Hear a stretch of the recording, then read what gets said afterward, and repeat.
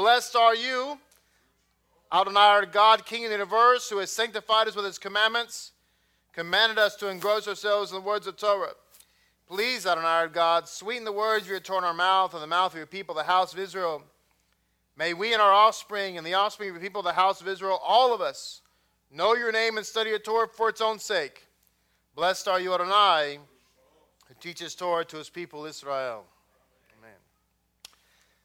I'd like to begin by making a couple of comments with respect to the Haftarah reading from this morning.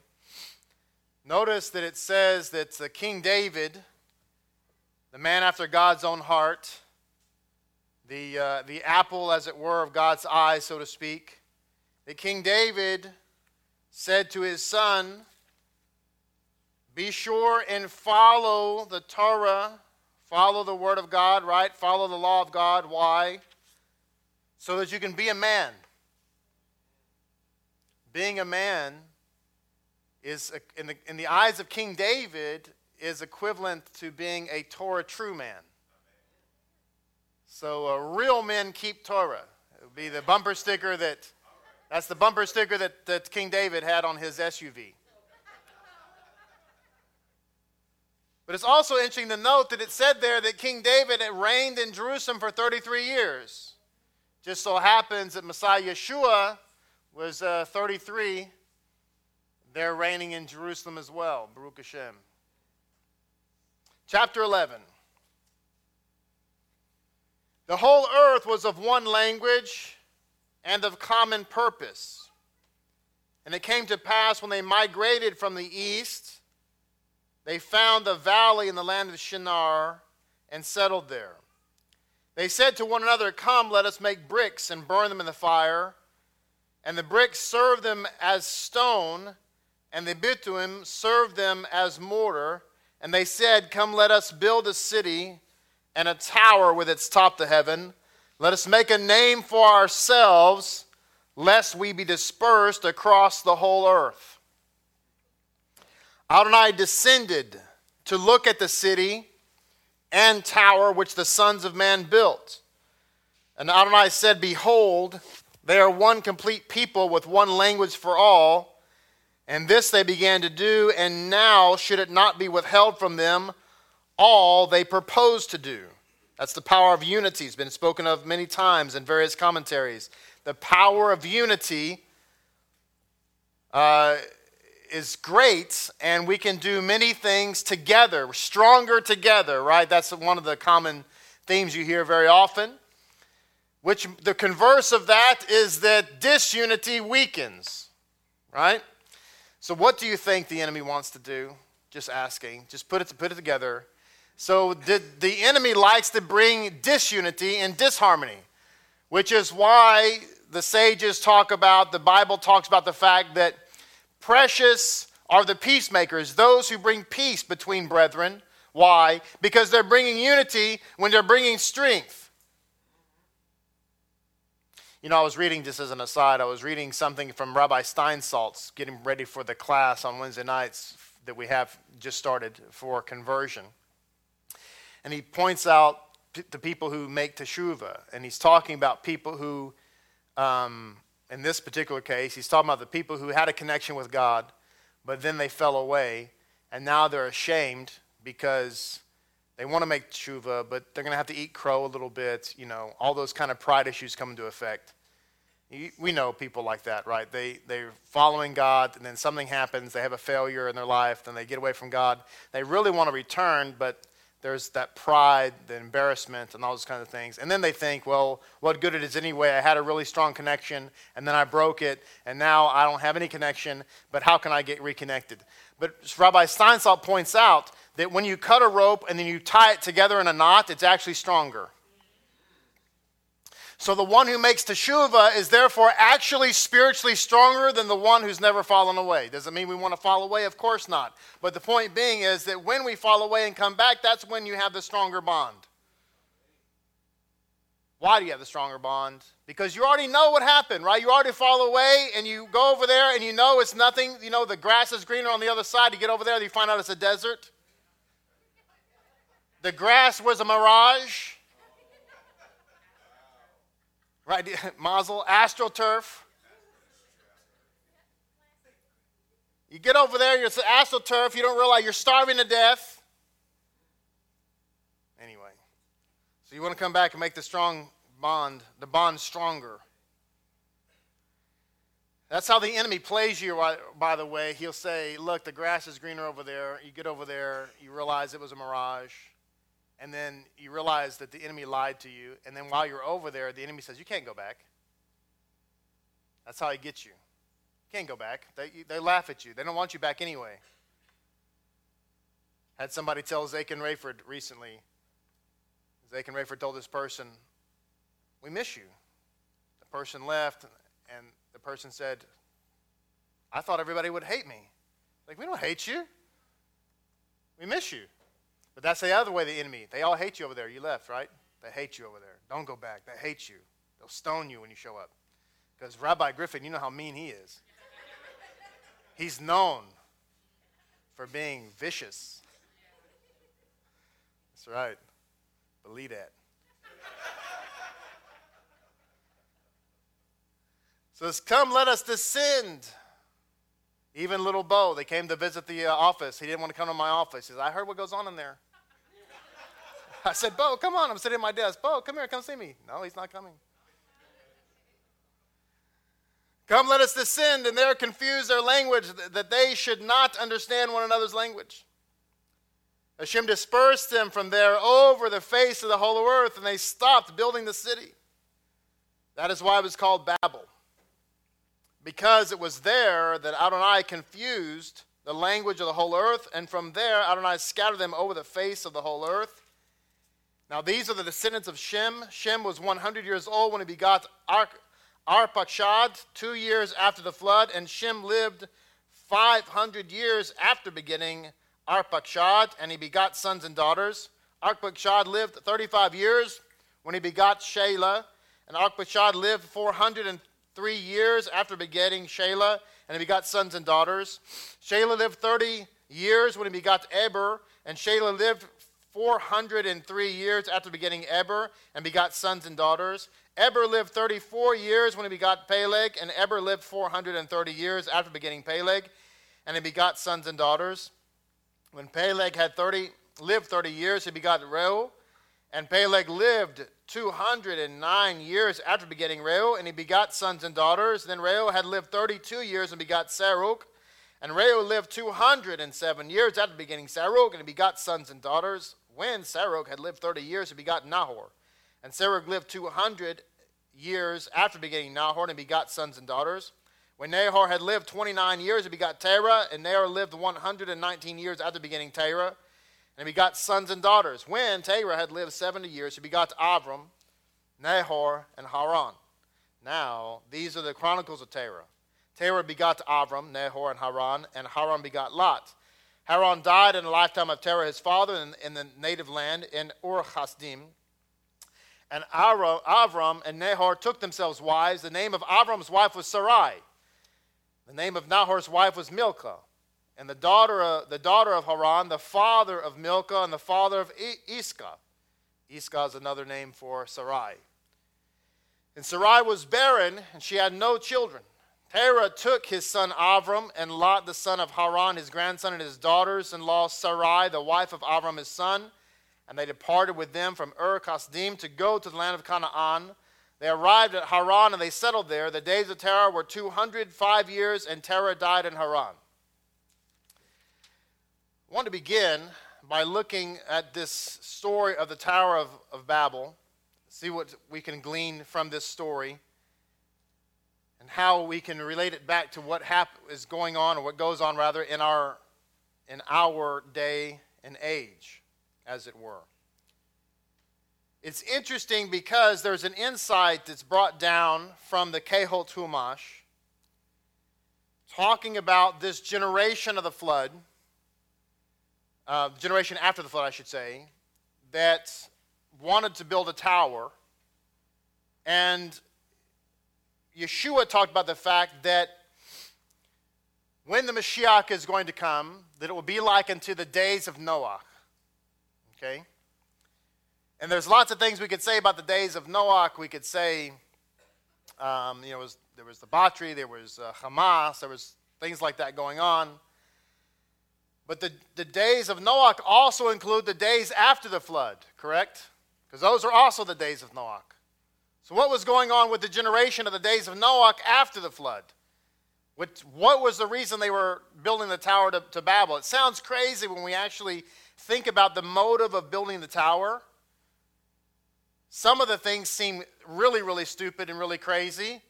The other things seem also kind of crazy, but yet we're still doing that today. What am I talking about? Well, first of all, we have to understand something. That to us, what seems crazy, but we're dealing now with a generation that was only 5 generations removed from Adam. I'm going to suggest that they had a little bit clearer insight into God and the ways of God than we do today. I'm going to suggest that they kind of understood heavenly power a little bit better than we understand it today. In fact, the sages talk about Abraham, that Abraham was so accustomed to having angels in and around his camp that his children grew up like that. This is why when Jacob saw the camps of angels, he said, "Oh, look, a camp of angels. Hey, guys, come over here. I want to give y'all a message to send to my brother Esau." He didn't say, "Oh, my gosh, angels." We bow down and we go crazy. And he's like, "Oh, look, angels. Hey, angels, come here for a second. I want you to send a message." Singing telegram to my brother Esau. That's how normal it was. And then, by the way, the angels were in the land of Mitzrayim. Excuse me, not Mitzrayim, the land of Israel.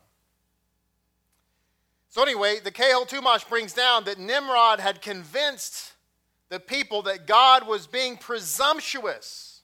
Nimrod had risen to power, and he had convinced all the people that God was being presumptuous by relegating humanity to the earth while reserving heaven for himself alone.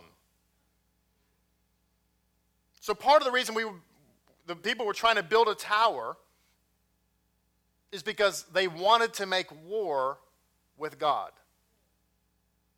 The sages bring down at one point that they got towards the top of the tower and they were shooting arrows into heaven, and so God made their arrows fall back to the earth with blood on them. So that it was a ruse that Hashem should want them to think that they were actually hitting something and hurting it in order to keep them building the tower, which is actually a scary thought. This goes back to the rabbinical idea, which is talked about in the book of Romans, the letter of Romans, that God, once you choose a path of destruction, once you choose a path of lies, and you plant your flag there, that's what you want, God will let you go down that path. In fact, he'll make a way for you. Now, why did the Apostle Paul, when he wrote the book of letter to the Romans, why did he put that in there? Because Paul was a Pharisaical Jew. There's nothing new in the New Testament. He's simply reiterating what was already well known, which is that once you choose to be deceived, Hashem will not only let you be deceived, but in some cases will help you be deceived. Now, that sounds kind of counterintuitive, but why is that the case? Because through your disobedience, God will get the glory. Now you say, well, that sounds terrible. How can God do that? No. You're the problem. You chose it. And once you pulled that ticket and said, I'm going on that train, God said, okay, I'll use you. I'll be glorified with whom I'll be glorified. You want to choose that route, I'll let you go down that route. Now, I'm going to use you for my purposes, but just understand you chose this. We get mad at God and it didn't work out, and we shake our fist and go, how could you let this happen to me? Say, well, you forgot me when you made the decision. We want freedom of choice unless we choose something that he told us not to choose and it works out bad, then we want to blame him. Right? Nobody likes that because we live in an age where nobody wants to take personal responsibility. It's not my fault. It's somebody else's fault. I am broke as a joke because somebody in some tower that I've never met somewhere is keeping me down. Right? That makes us feel better. So anyway, it says he convinced humanity that God was being presumptuous by reserving heaven for himself And it was therefore necessary to show God that they were challenging this arrogance by building a tower that would reach upward into the heavens. That is, we're going to invade his domain. Furthermore, he convinced them that the flood was simply a natural, periodic occurrence that would repeat itself every 1,656 years. He had the Mayan calendar. He just said, look, there's going to be a flood every 1,656 years. He was the original director of the Day After Tomorrow movie. It says, for this reason, now listen to this, for this reason, they should also build the tower so that they could reach into the clouds, so that they could take measures to control the rainfall, if need be. In other words, they were trying to build a natural edifice in order to control the climate, because they believed that climate could be controlled by man. Oh, come on, see? Y'all just now got it. Y'all was asleep thinking about the snow. You just now realize that the environmental wacko religion is a religion that's ancient of days. That goes all the way back to Babel, which later would become Babylon, which is all about the idea that man has the power to control climate. You didn't realize that was demonic, did you? So you didn't realize that it's man's arrogance to suggest that we have the power to control the climate. And that if we want to stop a hurricane, all we got to do is do certain things to prevent that from happening. Yet with all of our expertise and with all of our ingenuity, with all of our technology, we cannot even cause a hurricane to slow down, much less stop it. You ever think about that? We want to control the climate by, doing this or doing that, whatever you think that is, having paper straws or whatever. Oh, don't get me wrong, I'm all about the environment. I mean, it just drives me crazy when people throw trash out their window. I just want to drive their car off the freeway, but in love.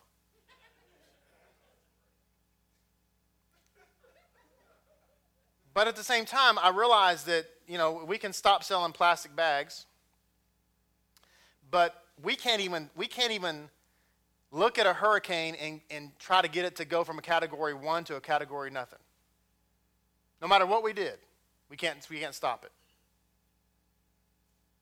But people are so crazy they think we can. Somebody once said, and they weren't kidding, they were talking on one of those man on the street interviews, and somebody actually said, they weren't kidding, this was a real live person who had a real live opinion. Because when I tell you this, you're going to go, Rabbi, no, that's serious, this happened recently, like this last year, this last hurricane season. This guy said, listen, if the problem is that the ocean is warm and that causes hurricanes, we've got a big navy. Why can't they just go out to the middle of the ocean and dump a bunch of bags of ice into the ocean and lower the temperature?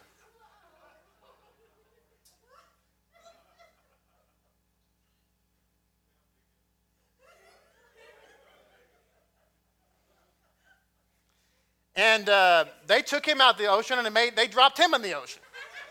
No, they didn't. But you're laughing out there because you think it's so stupid, and yet that's where we live right now. We want to build a tower to control rainfall. Now, you think I'm being political, but I'm not. It's about religion. See, there is a why to everything. There is a why to everything. Why do we have these ideas, which are so stupid? There's nothing we can do to stop any of it. There is y'all know that Hawaii is a volcano, right? There is my dad would know this because he lived there. There is a place that spews out this poisonous gas near the volcano. And basically if you got near this thing, you'd die. You'd be dead. There's more environment-killing emissions that come out of that hole in the earth than every car on the planet could put out in like 20 years. Just look it up. Don't believe me. Just go there and look it up. That one little place on the earth, there's more greenhouse gases that come out of that thing. And by the way, how come we haven't gone there and plugged that up? I mean, really. We make corks for wine bottles. Why can't we just put a big cork, bloop, bloop, bloop, and we're done, man? Carbon footprint gone.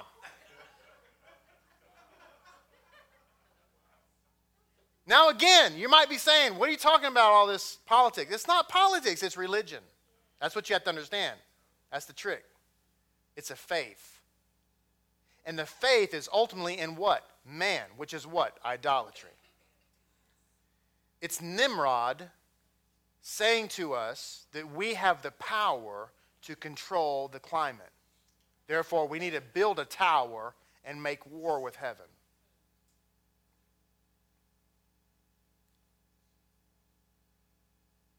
That's why we're sacrificing babies with abortion, just like we did in Egypt.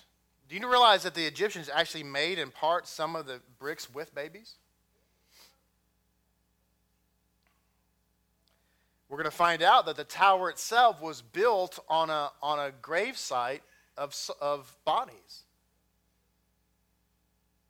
So it says here, they too built a tower that would reach into the clouds so that they could take measures to control the rain. They therefore had to look for a place where they could all congregate and build such a tower. So they went to the valley of Shinar.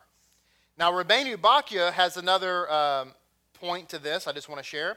He says, looking at this story from a rational point of view, the words, "and let us make a name for ourselves," must be understood thus. The people of that generation were advanced in matters of philosophy and even technology. These were not cave people. They're smarter than us, right? They had the original Apple. It said, however, they used their intelligence in a sinful manner. Intelligence is not bad. It depends on how you use it. Just like a gun. A gun's not dangerous. A person is dangerous. Just like a car. I won't go down that road. Never mind. They constructed the city and tower to protect themselves against a deluge of fire. Why? Because they knew that God said he would never flood the earth again, but they knew that the next time the earth was going to be renewed or destroyed, it was going to be done with fire. Y'all thought that was new in Revelations 2, didn't you? Oh, y'all thought that was new, see? Y'all thought that John just thought that up in the book of Revelations, not realizing that the idea that the earth would be consumed in fire goes all the way back to the Tower of Babel. They knew that God was going to do it too. They knew that God would send a flood, if you will, of fire. So they were building the tower in order to control the fire.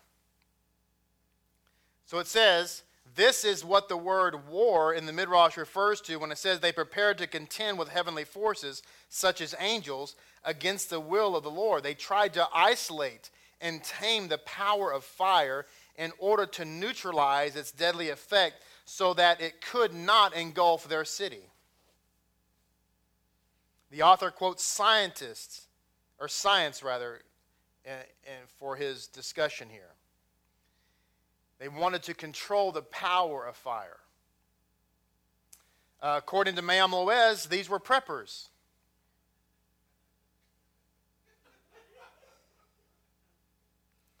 It says, what these people did, this is Me'am Loez, what these people did was based on a basic error. They knew that the flood had occurred 1,656 years after creation, and they became obsessed with the fact that this was a cyclical phenomenon. So what they did is they tried to figure out a way to escape the future flood. They would build a very tall structure which could not be washed away by any flood. Then if God ever brought another flood to the world, they would have a safe place to wait it out. They were preppers. Right? In building, because because God can't, if you prepare a big enough, strong enough structure, God can't break it.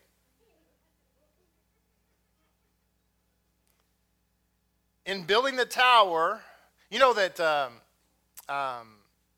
General World War II famous General Patton. General Patton was famous for saying that fortifications are monuments to the stupidity of man. General Patton said fortifications are monuments to the stupidity of man, because General Patton knew that any fortification, no matter how strong it was, can be defeated by an attacking army. So it says, in building the tower, the people said that they were making it lest we be scattered around the face of the earth. They were saying that we shall make ourselves a shelter so that if another flood comes, we will not be dashed about and scattered over the land. So they made this tower. It was complete rebellion to God, because instead of complying with God's will, they wanted to control God. Instead of dealing with God's rules, the rules of the game, they wanted to change the rules of the game. There was a man named Asher who protested this. This was talked about in the last chapter, Ashur. The Midrash Rabbah to Midrash Rabbah Noach 37 Siman 4 says Ashur, our Midrash tells us, did not leave his homeland to seek adventure or fortune. Because it says that Ashur went away. He walked away from all of this. It says he left in protest against the growing rebellion against God. He was the lone voice of dissent from the evil consensus forged by Nimrod and his ilk. Goes on to say how difficult must it have been for him to abandon his home, forego his social status, and give up his land possessions and venture out into exile. He was the only one who stood up and said, this is ridiculous, this is stupid, you can't control the climate, you can't control God, you're not going to be able to defeat heaven, I'm leaving. But it says in the chronology that Asher was the one who built Nineveh. And that it was because, the sages bring down, it was because Asher was willing to walk away and say, I don't want anything to do with this rebellion against God. I don't want anything to do with this. He was willing to leave his home, go out into exile all by himself. Nobody supported him. Nobody followed him. He was being ridiculed and harassed on Facebook all the time. He said, I'm out. But he later built Nineveh, and the sages bring down that it's because of his willingness, it's in the merit of that decision that God was able to spare Nineveh, which led Nineveh to becoming a people that were willing to make teshuvah. Because of this man's walking away. In fact, it goes on to say about the Ninevites, about how they made teshuvah. It says the sages provide some details of that effort. It says theft had been especially rampant in Nineveh. And now the community launched an unparalleled campaign of restitution. People dismantled their houses to retrieve stolen bricks and return them to their rightful owners. They unraveled clothing in order to return stolen thread. They uprooted vineyards in order to return stolen plantings. They even traced the owners of objects found lost in the field. Scrupulous honesty became the new venture in Nineveh. In one case, the buyer of an old, decrepit house found an ancient treasure hidden on the property. When he insisted on returning it to the seller, the latter denied having any claim to it. Unable to resolve their dispute, they went to court, and the amazed judges decided to research the matter, and he found a descendant of the long-deceased occupant who had hidden the cachet, and all parties gladly conceded to give the treasure to him.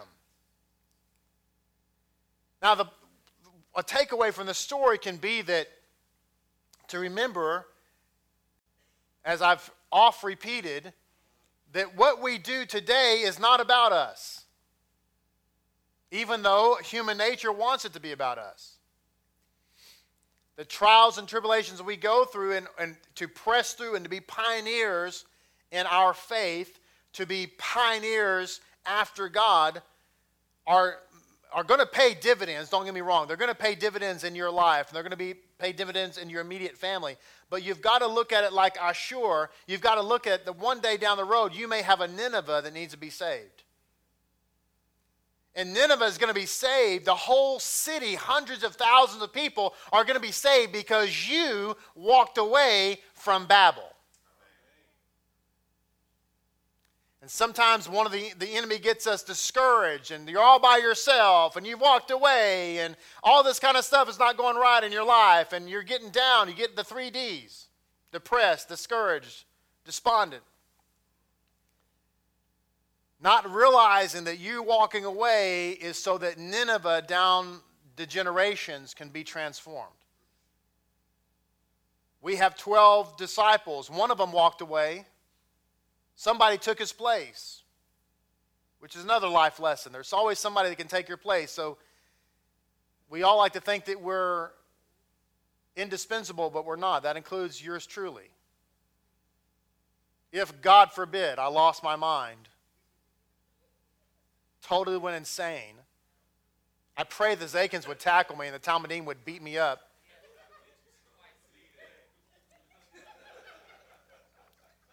But if that happened, God forbid, somebody would take my place. Because everybody has giftings that God has given you for the mission, but if you refuse to do it, he'll find somebody else. Because his mission will be, his word will not return to him void. We get the joy of being on the winning team. There was no concern for human life in Babel. It says here the tower was tremendously high. We're going to learn in just a moment, just for the sake of history and fun, how high it was. But the tower was tremendously high.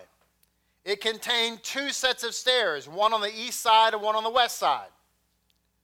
The eastern stairs were used by those who were carrying bricks up, while the western stairs were used for those who were bringing the bricks down.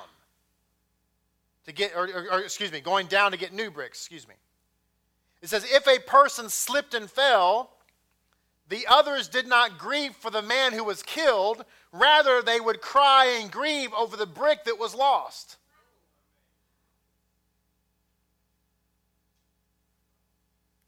People say, well, how is it that we just have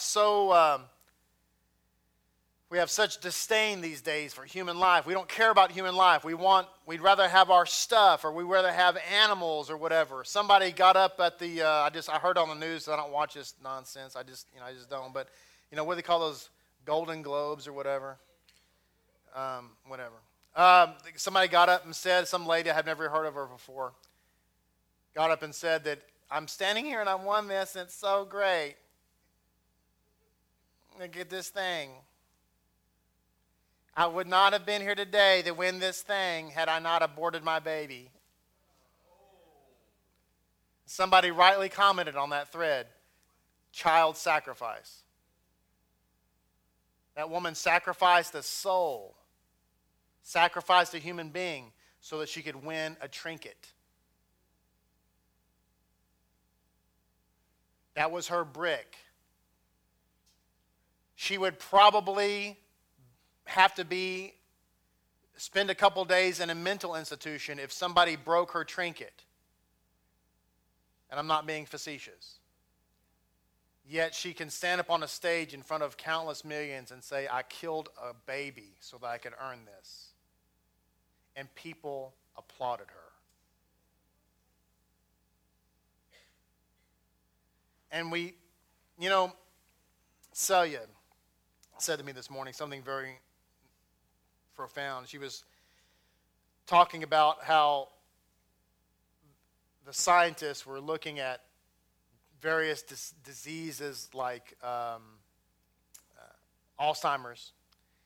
They can determine the cause of Alzheimer's, that cells mutate and they bend or different things like that. But what she was saying is she realized that I often talk about the why. The problem with science is that it can't tell us why that happens. Just like age. Now, I look very young for my age, but we all age, right? I used to have hair at one point. If you look back at my senior pictures and stuff, I look like Elvis. But we all age, but scientists can't tell us why. We shouldn't age. There's no reason for us to age. Our bodies were not created to age. That's the weird part. But every 7 years, and I'm not a scientist, nor am I a doctor. I've played one on TV, but not like that. But my understanding is that every 7 years, our whole body is supposed to basically completely regenerate, all the organs and everything. And yet, when it regenerates, it doesn't produce the same type of cells and so on. But they don't know why. And so Celia was just pointing out that isn't that interesting that we always talk about the why, and getting to the why is the most important reason, the most important thing. And so when we talk about these things, we're trying to control climate or we're trying to kill babies, we talk about the symptoms very often of how terrible that is and how stupid it is, but we need to get to the why. The why is because we're anti-Torah. Why are we anti-Torah? The truth is we're anti-God.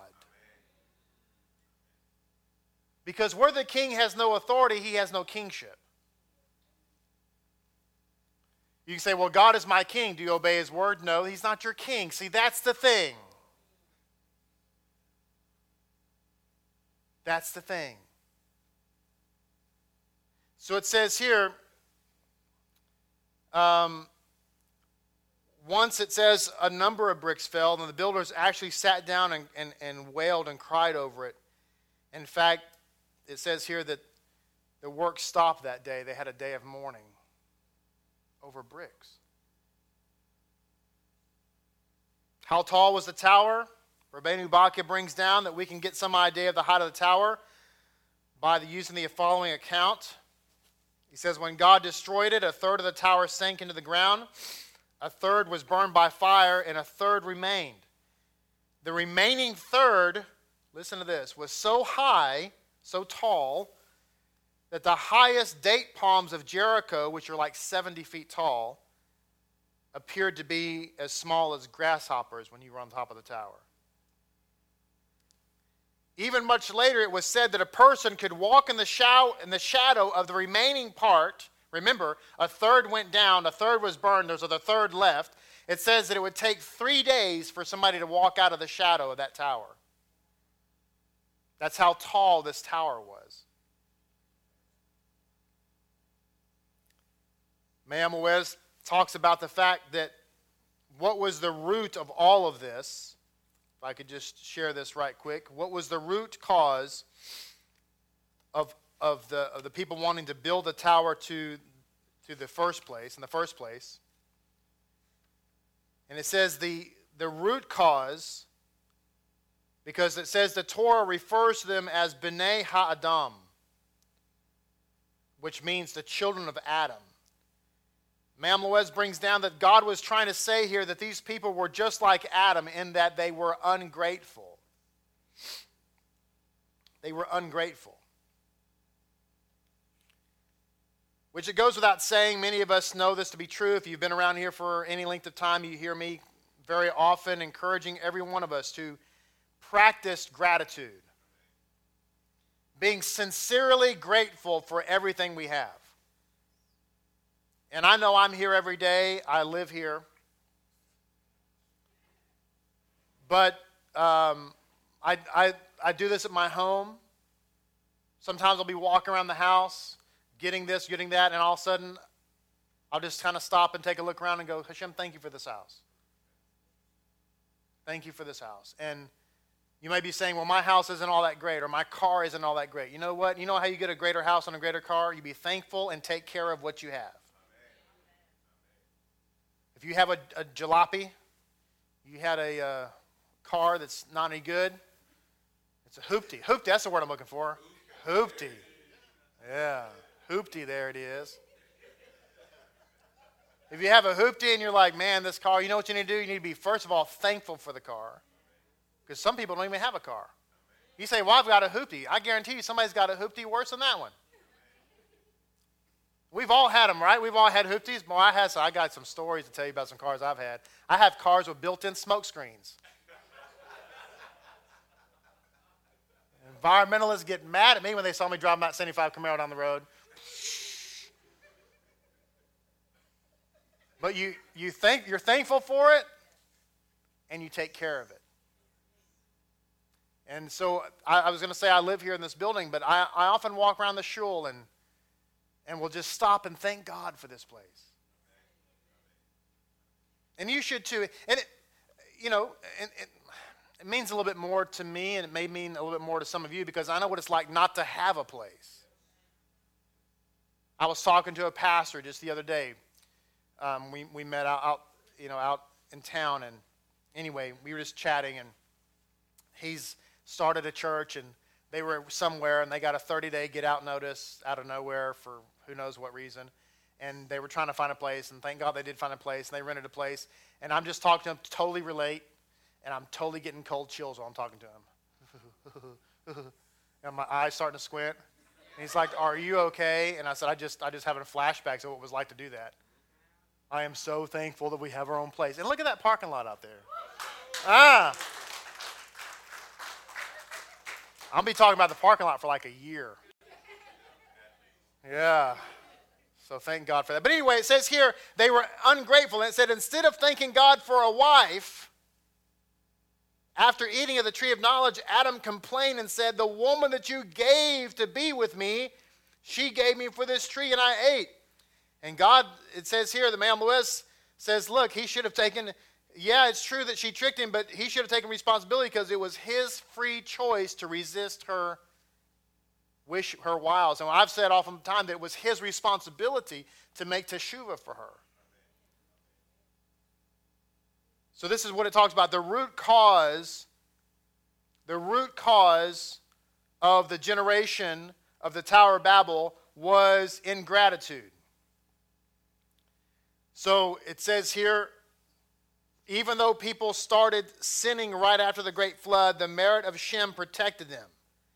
God gave them a chance. That is, that's the numerical value of the name Shem is 340. We're going to come back to Shem in just a second. But I want to say that it says here in Me'am Loez, to chapter 11, verses 6 through 9, that God brought 70 angels around his throne together in what was the original Sanhedrin and Shemayim. And he said, what should we do about this? And the angels, they talked to God and they suggested that he should confound their language, because everybody spoke Hebrew at this point. That's true. That's what the sages say. Everybody spoke Hebrew. And he said, the angels said, let's confound their languages, give them 70 languages, and let one of the 70 angels be prince over that nation. So God did just that. He gave them 70 languages. For the 70 language, with the exception of the Jewish people, beginning with Abraham, they continued to speak Hebrew, and they did not have a prince over them. God was their representative. He was their redeemer. It says the only exception, and Me'am Loez says, the only exception was the nation of Israel, which was under the personal direction of God himself. Now, I want to ask a question just kind of rhetorically. Do you Noahide much, or do you Messianic Gentile much? No, because some people say, I don't want to be a part to be a Jew. I'm a Messianic Gentile, or they say I'm a Noahide or whatever. I'm not a Jew. I'm not a Jew. I'm not a Jew. I'm not a Jew. I'm not a Jew. I'm not a Jew. I'm not a Jew. Which means that God is not your personal redeemer and personal protector. No. You gotta dig in a little bit. Just like I said on the Aliyah Day, if you don't want to be called a Jew, you got to ask yourself again the why. Why don't I want to be called a Jew? Because you are directly denying the name of the King over you. So when you say, I don't want to be called a Jew, what are you saying? You're saying, I don't want to be called by the name of the King, which means what? He's not my King. I'm an American or American. Why? Because I am subject to the nation of the United States of America. I'm proud of that fact.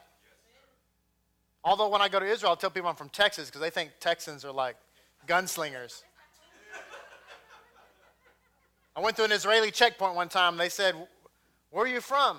I said, I'm from Texas. I said, oh, don't mess with Texas. Like, that's right, buddy. That's right. Don't ever tell them it's about the trash. Just say,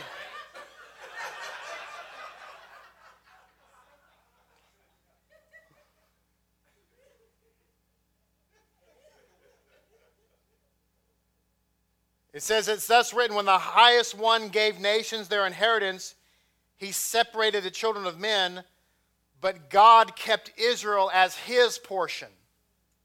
So he said, I'm not a Jew, I'm not an Israeli, I'm not a Hebrew. Oh, so you're not God's portion. Ahmet brought up the idea of let us make a name for ourselves, and he talked about Hashem in the 70 and so on. I just want to land back on that and say that Rabbeinu Bachya brings down that the reason the Torah uses Vezeh and this is to relate this to the word Shem. Let us make a name for ourselves. The word Shem, it says here, is in this instance is a reference to the highest emanation known as Keter, the crown. So in this, they wanted to co-opt Shem. They didn't want Shem. I want you to pay attention to this. It's probably our last little insight because more to share, but we're running out of time. But anyway, it says here that they didn't want, remember going back to the environmentalist climate control people? They didn't want Shem. They wanted Elohim. Elohim is justice and Shem is mercy. They wanted to separate out Elohim. Why? Because Elohim represents nature. And they wanted everything to be natural. They were obsessed with the here and the now, the Olam Hazeh. They wanted everything you could drink and everything you can eat and everything you can wear and every car you could drive and the big house and all that kind of stuff. They wanted that. They didn't have anything concerned for spiritual things. And so today there is a group, a theological group, I refer to as a cult, but they have a problem with saying the name Hashem. Sometimes they try to pronounce a divine name, which is crazy, but sometimes when they realize that that's not right, they just can't bring themselves to say Hashem. So they'll substitute it with, like you'll hear them say or read in their writings, Elohim. Or they'll say Yah. Praise Yah. Praise Elohim. Right? And you might be thinking to yourself, well, Rabbi, what's wrong with that? Elohim is a legitimate name of God, and Yah certainly is a legitimate name of God. Yes, that's right. I don't care about that. I want to get to the root of the problem. Why do you have a problem with saying Hashem? Because David didn't, and the apostles didn't, and Messiah didn't, and none of the biblical Hebrews did, biblical heroes. So why do you? Let me tell you why. You don't even know why. You don't know why. Because like Ahmet said, it's a rejection of God himself. And especially Elohim, because Elohim means I want to be subject to the earth and not subject to Shemayim. Because Hashem is a name that represents Keter, which means the crown of God. See, I always have a problem when people have a problem with stuff like that. Because in my nature, I want to go to the root of the problem. What's the problem? What's the problem? You're like, I don't know. It feels wrong to me. Why does it feel wrong? You realize our whole theology is screwed up, but why? Because it comes back to that. People that can say Hashem they don't have a screwed up theology. You ever put those two things together? People that say Hashem are usually normal. It's true. It's true. People that say Hashem are normal. They're not weird. Their faith is mainstream and cool. And people that say things like praise Yah, I'm just saying, don't get mad at me. They're kind of weird.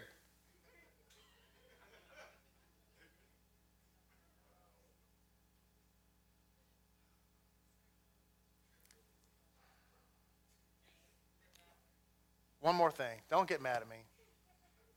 I'm gonna shoot straight with you always. Basically, man, you know what I'm saying is true, though. You know it's true. You would just never say it. That's because you're scared. That's why I'm here and you're sitting down there. That's why. All right? But you're thinking, in your heart, you're going, ew, I can't believe you said that. You know that's right? Yeah, she's weird.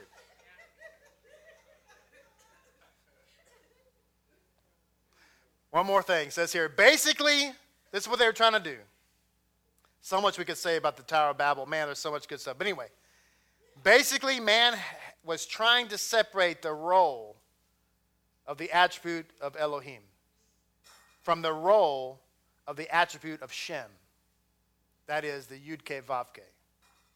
God demonstrated to them that such an attempt, if successful, can spell only disaster for them and for the earth. You cannot separate God's mercy from his justice, which is what some people try to do on the other side of the theological fence. They want only God's mercy without his justice, and God is saying you have to have both, otherwise things are out of balance and it brings destruction. We say, Baruch haba b'shem Adonai. Amen.